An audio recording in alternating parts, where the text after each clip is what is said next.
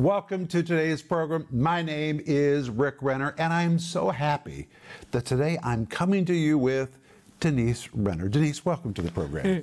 Thank you, Rick. It's a privilege to be on these programs and talk about the power that women have. Honey, women have so much power. Oh, they have a lot of power, Rick. And what kind of power they have really depends on what God has done in their hearts. And by the way, that's not just true about women, that's true about all of us. What God has done in our heart or has not done in our heart determines what kind of weapon we are in life. We're either a weapon that heals or we're a weapon that kills. But we're talking about women, and in the Old and the New Testament, we find there were a lot of women who had powerful, godly influence. There were a few who had really bad influence, like Jezebel. Jezebel, a woman so gifted. Denise, she was so gifted. She was so striking in appearance that when Ahab saw her, he was obsessed that he had to have her to be his wife. But she brought all of her wickedness into Israel and manipulated her husband and worked through his throne and brought him down. She brought her sons down. She brought the nation down. She was a woman who committed all 7 abominations that are listed in Proverbs chapter 6. She used her influence in a bad way. But then there's other women like Bathsheba. Bathsheba started out wrong, but wow, she ended out right. Or how about Sarah?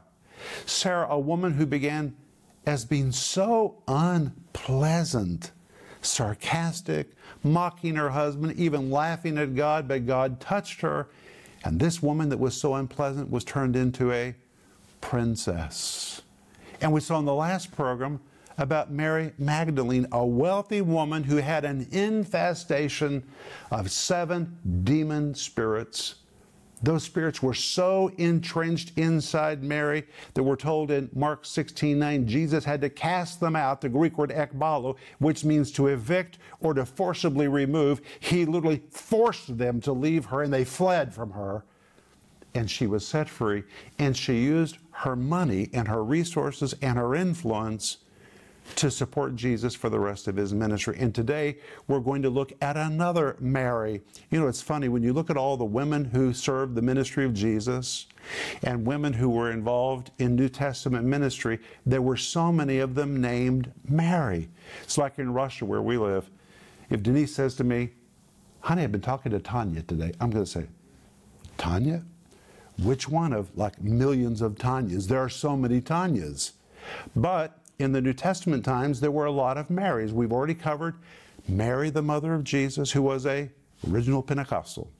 We've seen Mary Magdalene, and today we're going to see another Mary, a woman who gave her living room to Jesus. It's going to be so good today. But we're offering you the series, which is called 10 Powerful Women.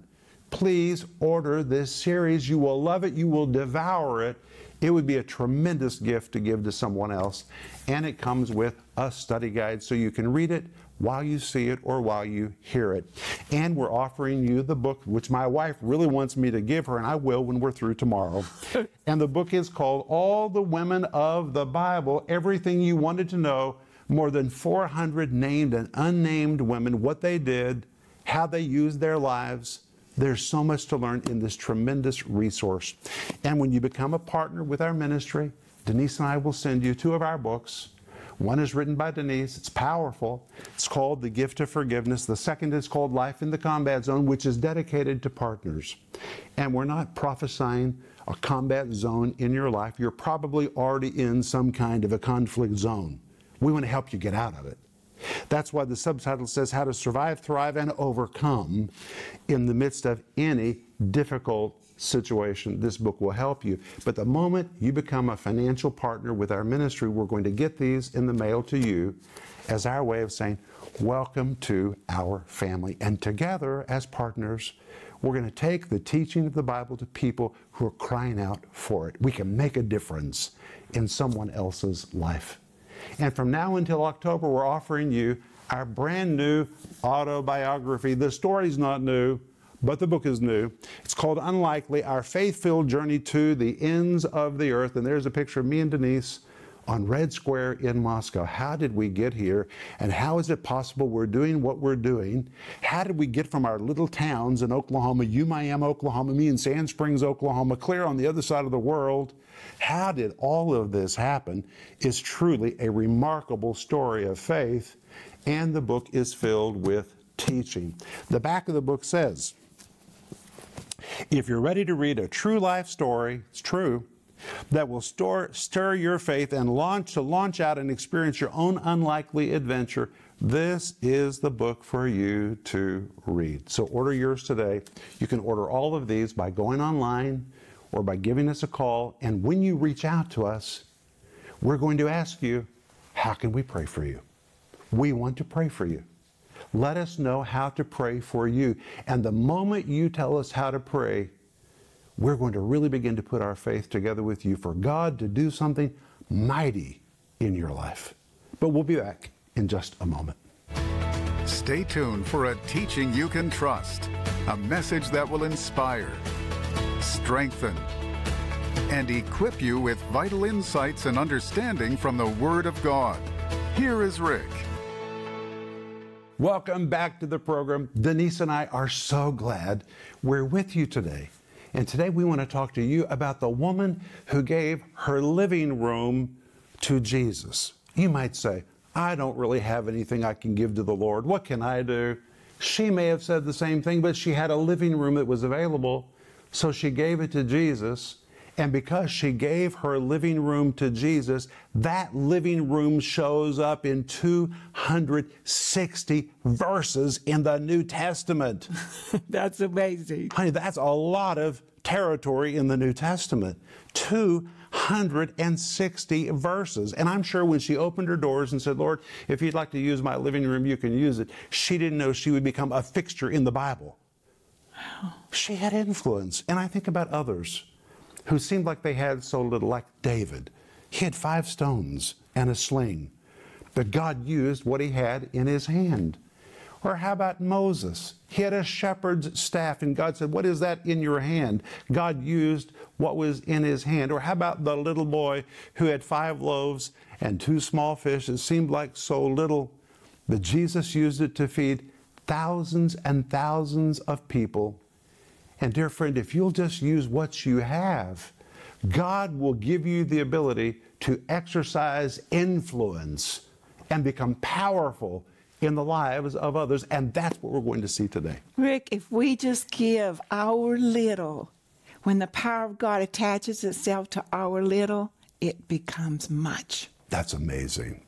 But reach for your Bible. I've got my Bible. Do you have yours? Got my Bible. All right. We've already seen that this room shows up in 260 verses in the New Testament, and it is referred to as the upper room.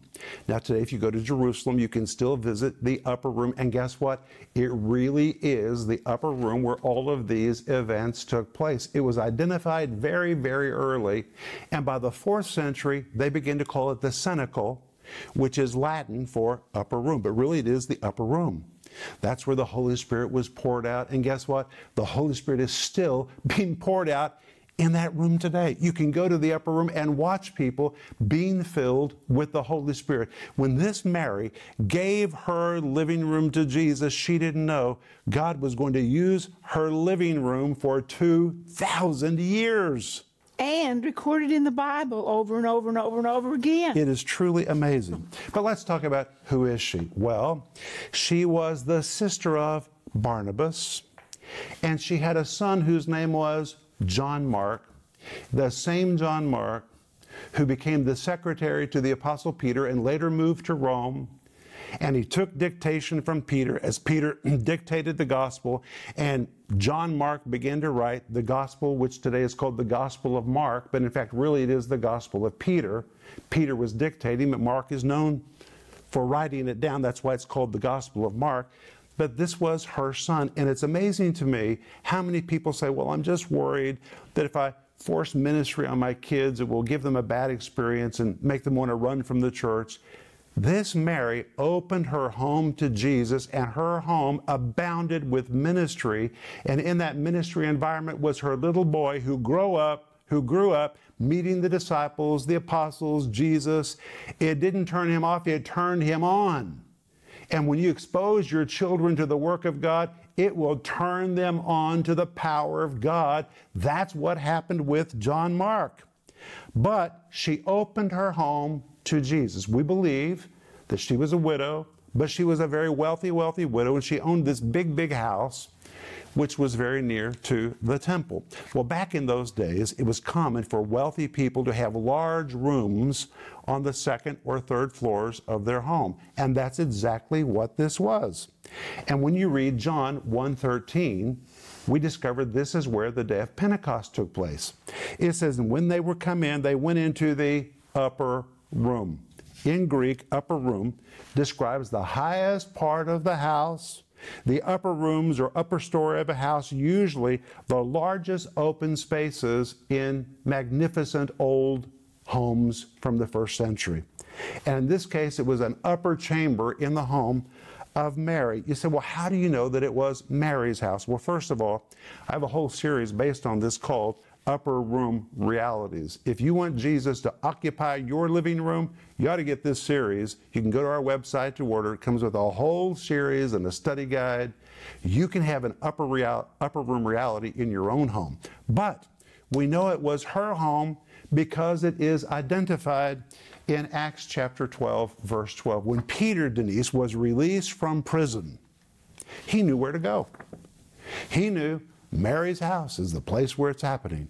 If there's any action taking place, it's happening there. That's where the believers are gathered. He knew right where to go because Mary's living room had become the hub of activity for the church in Jerusalem. And in Acts 12, verse 12, it says, and when he had considered the thing which had been done to him, he came to the house of Mary. And you know what's interesting? In Greek, there's a definite article. It says he came to the house.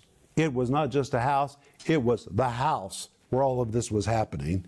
And the Bible says it was the house of Mary, the mother of John, whose surname was Mark, and many were gathered together there praying. But what we're going to find out today is the upper room is where, number one, Jesus served the disciples communion. Can you imagine being able to say, yeah, Jesus served communion to his disciples in my living room? That's where it happened. It's recorded in John chapter 13 on that final night when Jesus broke bread and when Jesus served communion to his disciples. It happened in the upper room, which was Mary's upper room. Or how about John chapter 13, verses 1 to 17, when Jesus got on his knees and girded himself with a towel and washed the feet of his disciples. Denise, that happened in Mary's upper room. It was in her living room. She might have been the one who helped prepare the basin of water, but she watched all of this happening right in front of her. It was in her own living room. Or how about John 14 to 16, where for 3 chapters, Jesus spoke his last words to his apostles, and he taught to them over and over and over about the wonderful ministry of the Holy Spirit. John 14, 15, and 16, that entire discourse on the ministry of the Holy Spirit happened right in Mary's living room. That's remarkable. Or how about John chapter 17, the high priestly prayer of Jesus, where he prayed that we as a church would be one, as he and the Father were one. That happened in Mary's living room. Jesus literally occupied her living room. Or how about John 20, verses 19 to 31, after the resurrection? The Bible says that the disciples were hiding behind doors for fear of the Jews. Wonder whose doors they were hiding behind? Mary's. They were in the same room. Denise, all of these activities happened in one place because one woman said, I don't have much, but this is what I have, and if you want it, you can use it. They occupied her living room. And the disciples hid there for fear of the Jews, and Jesus knew right where he would find them. He knew he would find those apostles in Mary's upper room. And it was in that very moment in John chapter 20, verse 22, that Jesus said to his apostles, "Receive ye the Holy Ghost." That is the first time any human beings had been born again. The first time. It happened in Mary's living room. That is amazing to me. Or how about in Acts 1, 9 to 13? Jesus had told the disciples, go to Jerusalem, wait there for the promise of the Father. Well, when you read Acts chapter 1, verses 9 to 13, we find they went to the upper room. It was Mary's living room. This was the hangout. It was the hub where all the activity happened in the city of Jerusalem. Maybe it could have happened somewhere else. But this was a woman who said, Jesus, I don't have much, but here's what I have.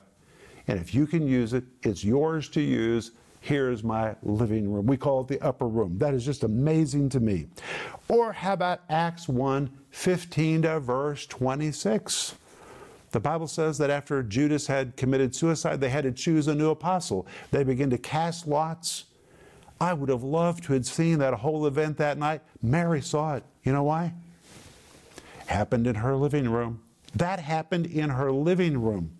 Or how about Acts chapter 2, verses 1 through 4, where the Bible says on the day of Pentecost, they were all gathered together in one place. What place? Mary's living room. They were filled with the Holy Spirit. Pentecost happened in her living room. How would you like Pentecost to happen in your living room? But wait, that's not all. Acts chapter 4, verses 23 to 31, after Peter and John had been beaten and finally released by the religious leaders in Jerusalem, they knew where to go. They went to an upper room. It was the same room, and it was filled with believers that were praying. And the Bible tells us in Acts chapter 4, verse 31, and when they had prayed, the place, it's talking about that living room, the place was shaken where they were assembled. How would you like to attend a prayer meeting in your own house, where the power of God is so eruptive, the very building begins to tremble and sway and shake? That happened in Mary's living room. Or Acts chapter 12, as I told you earlier, when Peter was released from prison, he knew where he would find people meeting. It says he went to the house. In Greek, it has a definite article, the house. He knew it was the place to go. It was the house of Mary. And there all the believers were assembled. He found them. He said, here I am, I've been set free. Denise, all of that happened in her living room, probably because she said, Jesus, I'm not a preacher. Jesus, I'm not a theologian, but I'm a wealthy woman and I have a really big room in my house. And if you would like to use my room, you can sure use it. And Jesus took her up on that offer. And all of those events happened in her house. And when you put all of those events together, Denise, all of those events cover 260 verses in the New Testament. Would you say this woman had influence? I'd say she had great influence. And Rick, the whole time you're talking, I'm thinking about one gift, the gift of hospitality. And that some people, they say, I can't preach, I can't sing, I can't prophesy, I'm not very rich. They put themselves down, but they have the desire to have people in their home, to feed them, to make them feel comfortable. Don't put that gift down, because that's the gift that she had. It was hospitality. She wanted to make everybody feel welcome in her home. And if you have that gift, recognize how powerful it is. And I seriously doubt that she said, you know what, if I do this, I'll end up in 260 verses of the Bible. I doubt it. She had no idea. No idea. She was just a wealthy woman, a widow, with a young boy who said, Jesus, I really love you, and I want my son to be exposed to you and to your ministry and to all your team. So would you please use what I have? Well, and honey, that's what God does with all of us. He just uses what we have. We already saw that David just had 5 stones in a sling, but God used it to pull a giant down. We saw that Moses had a rod in his hand, and God said to him, "What's in your hand?" He said, "A rod." God said, "I'll use it." Or the little boy with the 5 loaves and 2 fish. Even when Andrew saw it, he kind of laughed and said, "What is this among so many?" But when it was passed into the hands of Jesus, it fed probably more than 40,000 people. You have to give Jesus what you have in your hand. And if you're the one who says, "Well, I don't have much. Never been to Bible school. I don't know how to speak. I can't sing," then look at what you have. Look at what you do have. Don't talk about what you don't have. Look at what you do have, because that's what Jesus wants. She just had a living room, and she surrendered it to Jesus. Jesus took the offer, and he and his disciples and the power of God occupied what she gave him. And that's what Jesus will do for you. And when you surrender to Jesus what you have, it doesn't matter what you think of yourself. When you surrender to Jesus what you have, he will occupy it, and you will end up having such a godly, powerful influence in the lives of others. Isn't that amazing? Rick, it's so powerful, because when you give what you have, you open the door, you say yes, and heaven and power of God comes into whatever it is that's in your hand. But Denise, we have one more day in this series. Yes. And when we come back tomorrow, I'm going to answer a very important question. Is it all right for women to preach? And we're going to see who was the first woman preacher in the New Testament. Don't miss tomorrow. But we'll be back in just a moment, and we are going to pray for you. Women are powerful and very influential, but what kind of power and influence they have depends on what has happened inside their hearts. The Bible tells us of women like Jezebel, a woman who had no touch of God in her heart and used her influence to destroy her husband, her sons, and her nation. But the Bible also gives examples of women who were supportive, godly, helpful, and delivering. In this amazing 10-part series, 10 Powerful Women with Rick and Denise Renner, you will learn about an unnamed woman who changed history, a woman God radically changed, a woman who saved her nation, a woman who was delivered of demons by Jesus, a woman who gave her living room to Jesus, a woman preacher in the New Testament. Whether you are a man or a woman, this powerful series will help you embrace who God wants you to be, and is available in digital or physical formats starting at just $20. In addition, we are also offering you the book, All the Women of the Bible. The world needs men and women to embrace their God-given destiny and to make a difference in the lives of those around them. This book is filled with examples of 400 named and unnamed women of the Bible, and it is amazing. We know it will be a blessing to you. This insightful book by Herbert Lockyer can be yours for just $19. Don't miss this special offer, this series, 10 Powerful Women, and the book, All the Women of the Bible. Call the number on your screen now, or go to Renner.org to order. Call or go online now.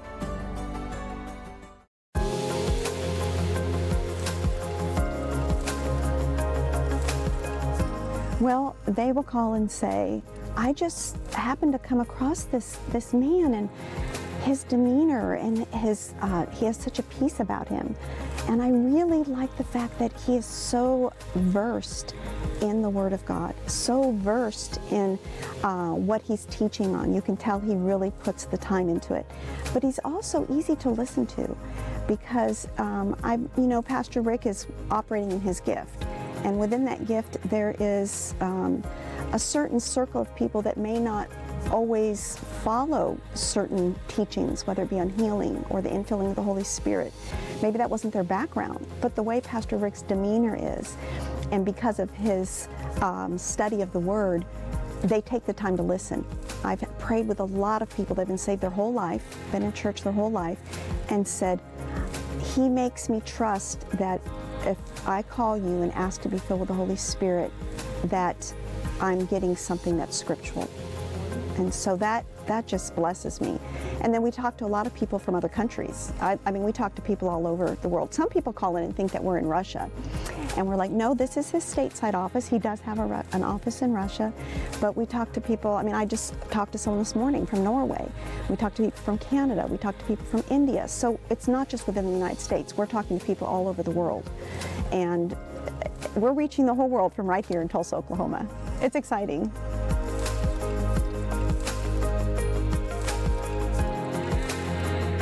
I think it was a great connection for them. So many people have been isolated, and they were fearful, and they found a place where they could be encouraged, taught, strengthened, prayed for, and people who loved on them and cared for them.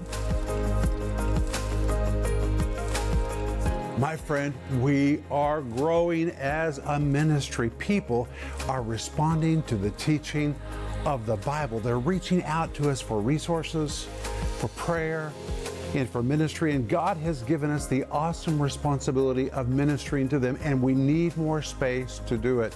So would you please pray about becoming a part of the giving team to help with our ministry expansion project?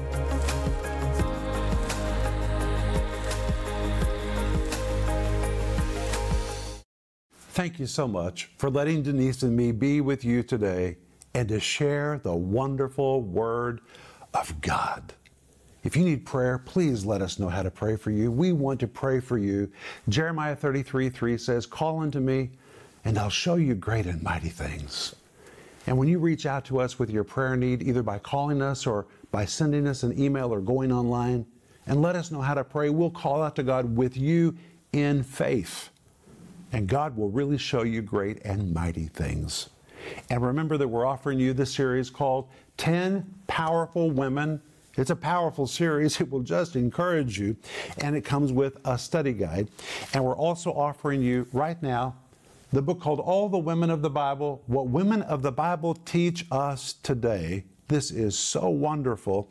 And today in the program, I mentioned another series, so I want to mention it to you again, called Upper Room Realities. If you want to have an upper room reality in your house, go online to our website store, look it up, and order the series called Upper Room Realities. And remember that from now until October, at a special discount on our website store, we're offering you our new autobiography called Unlikely, our faith-filled journey to the ends of the earth. But today I want to pray for you with Denise. I don't know what you have in your hands, but Jesus wants it. And if you'll surrender what you have, He will use it. You may not be a theologian, you may not be a Bible teacher, you may not publicly sing. Doesn't matter. You have to give Jesus what you have, and God will use that to give you a lot of powerful, godly influence in the lives of others. We speak it to you in the name of Jesus, that you would give to Jesus whatever it is that you have to give Him. In Jesus' name, amen. Amen. Remember, Ecclesiastes 8:4, where the word of a king is, there is power.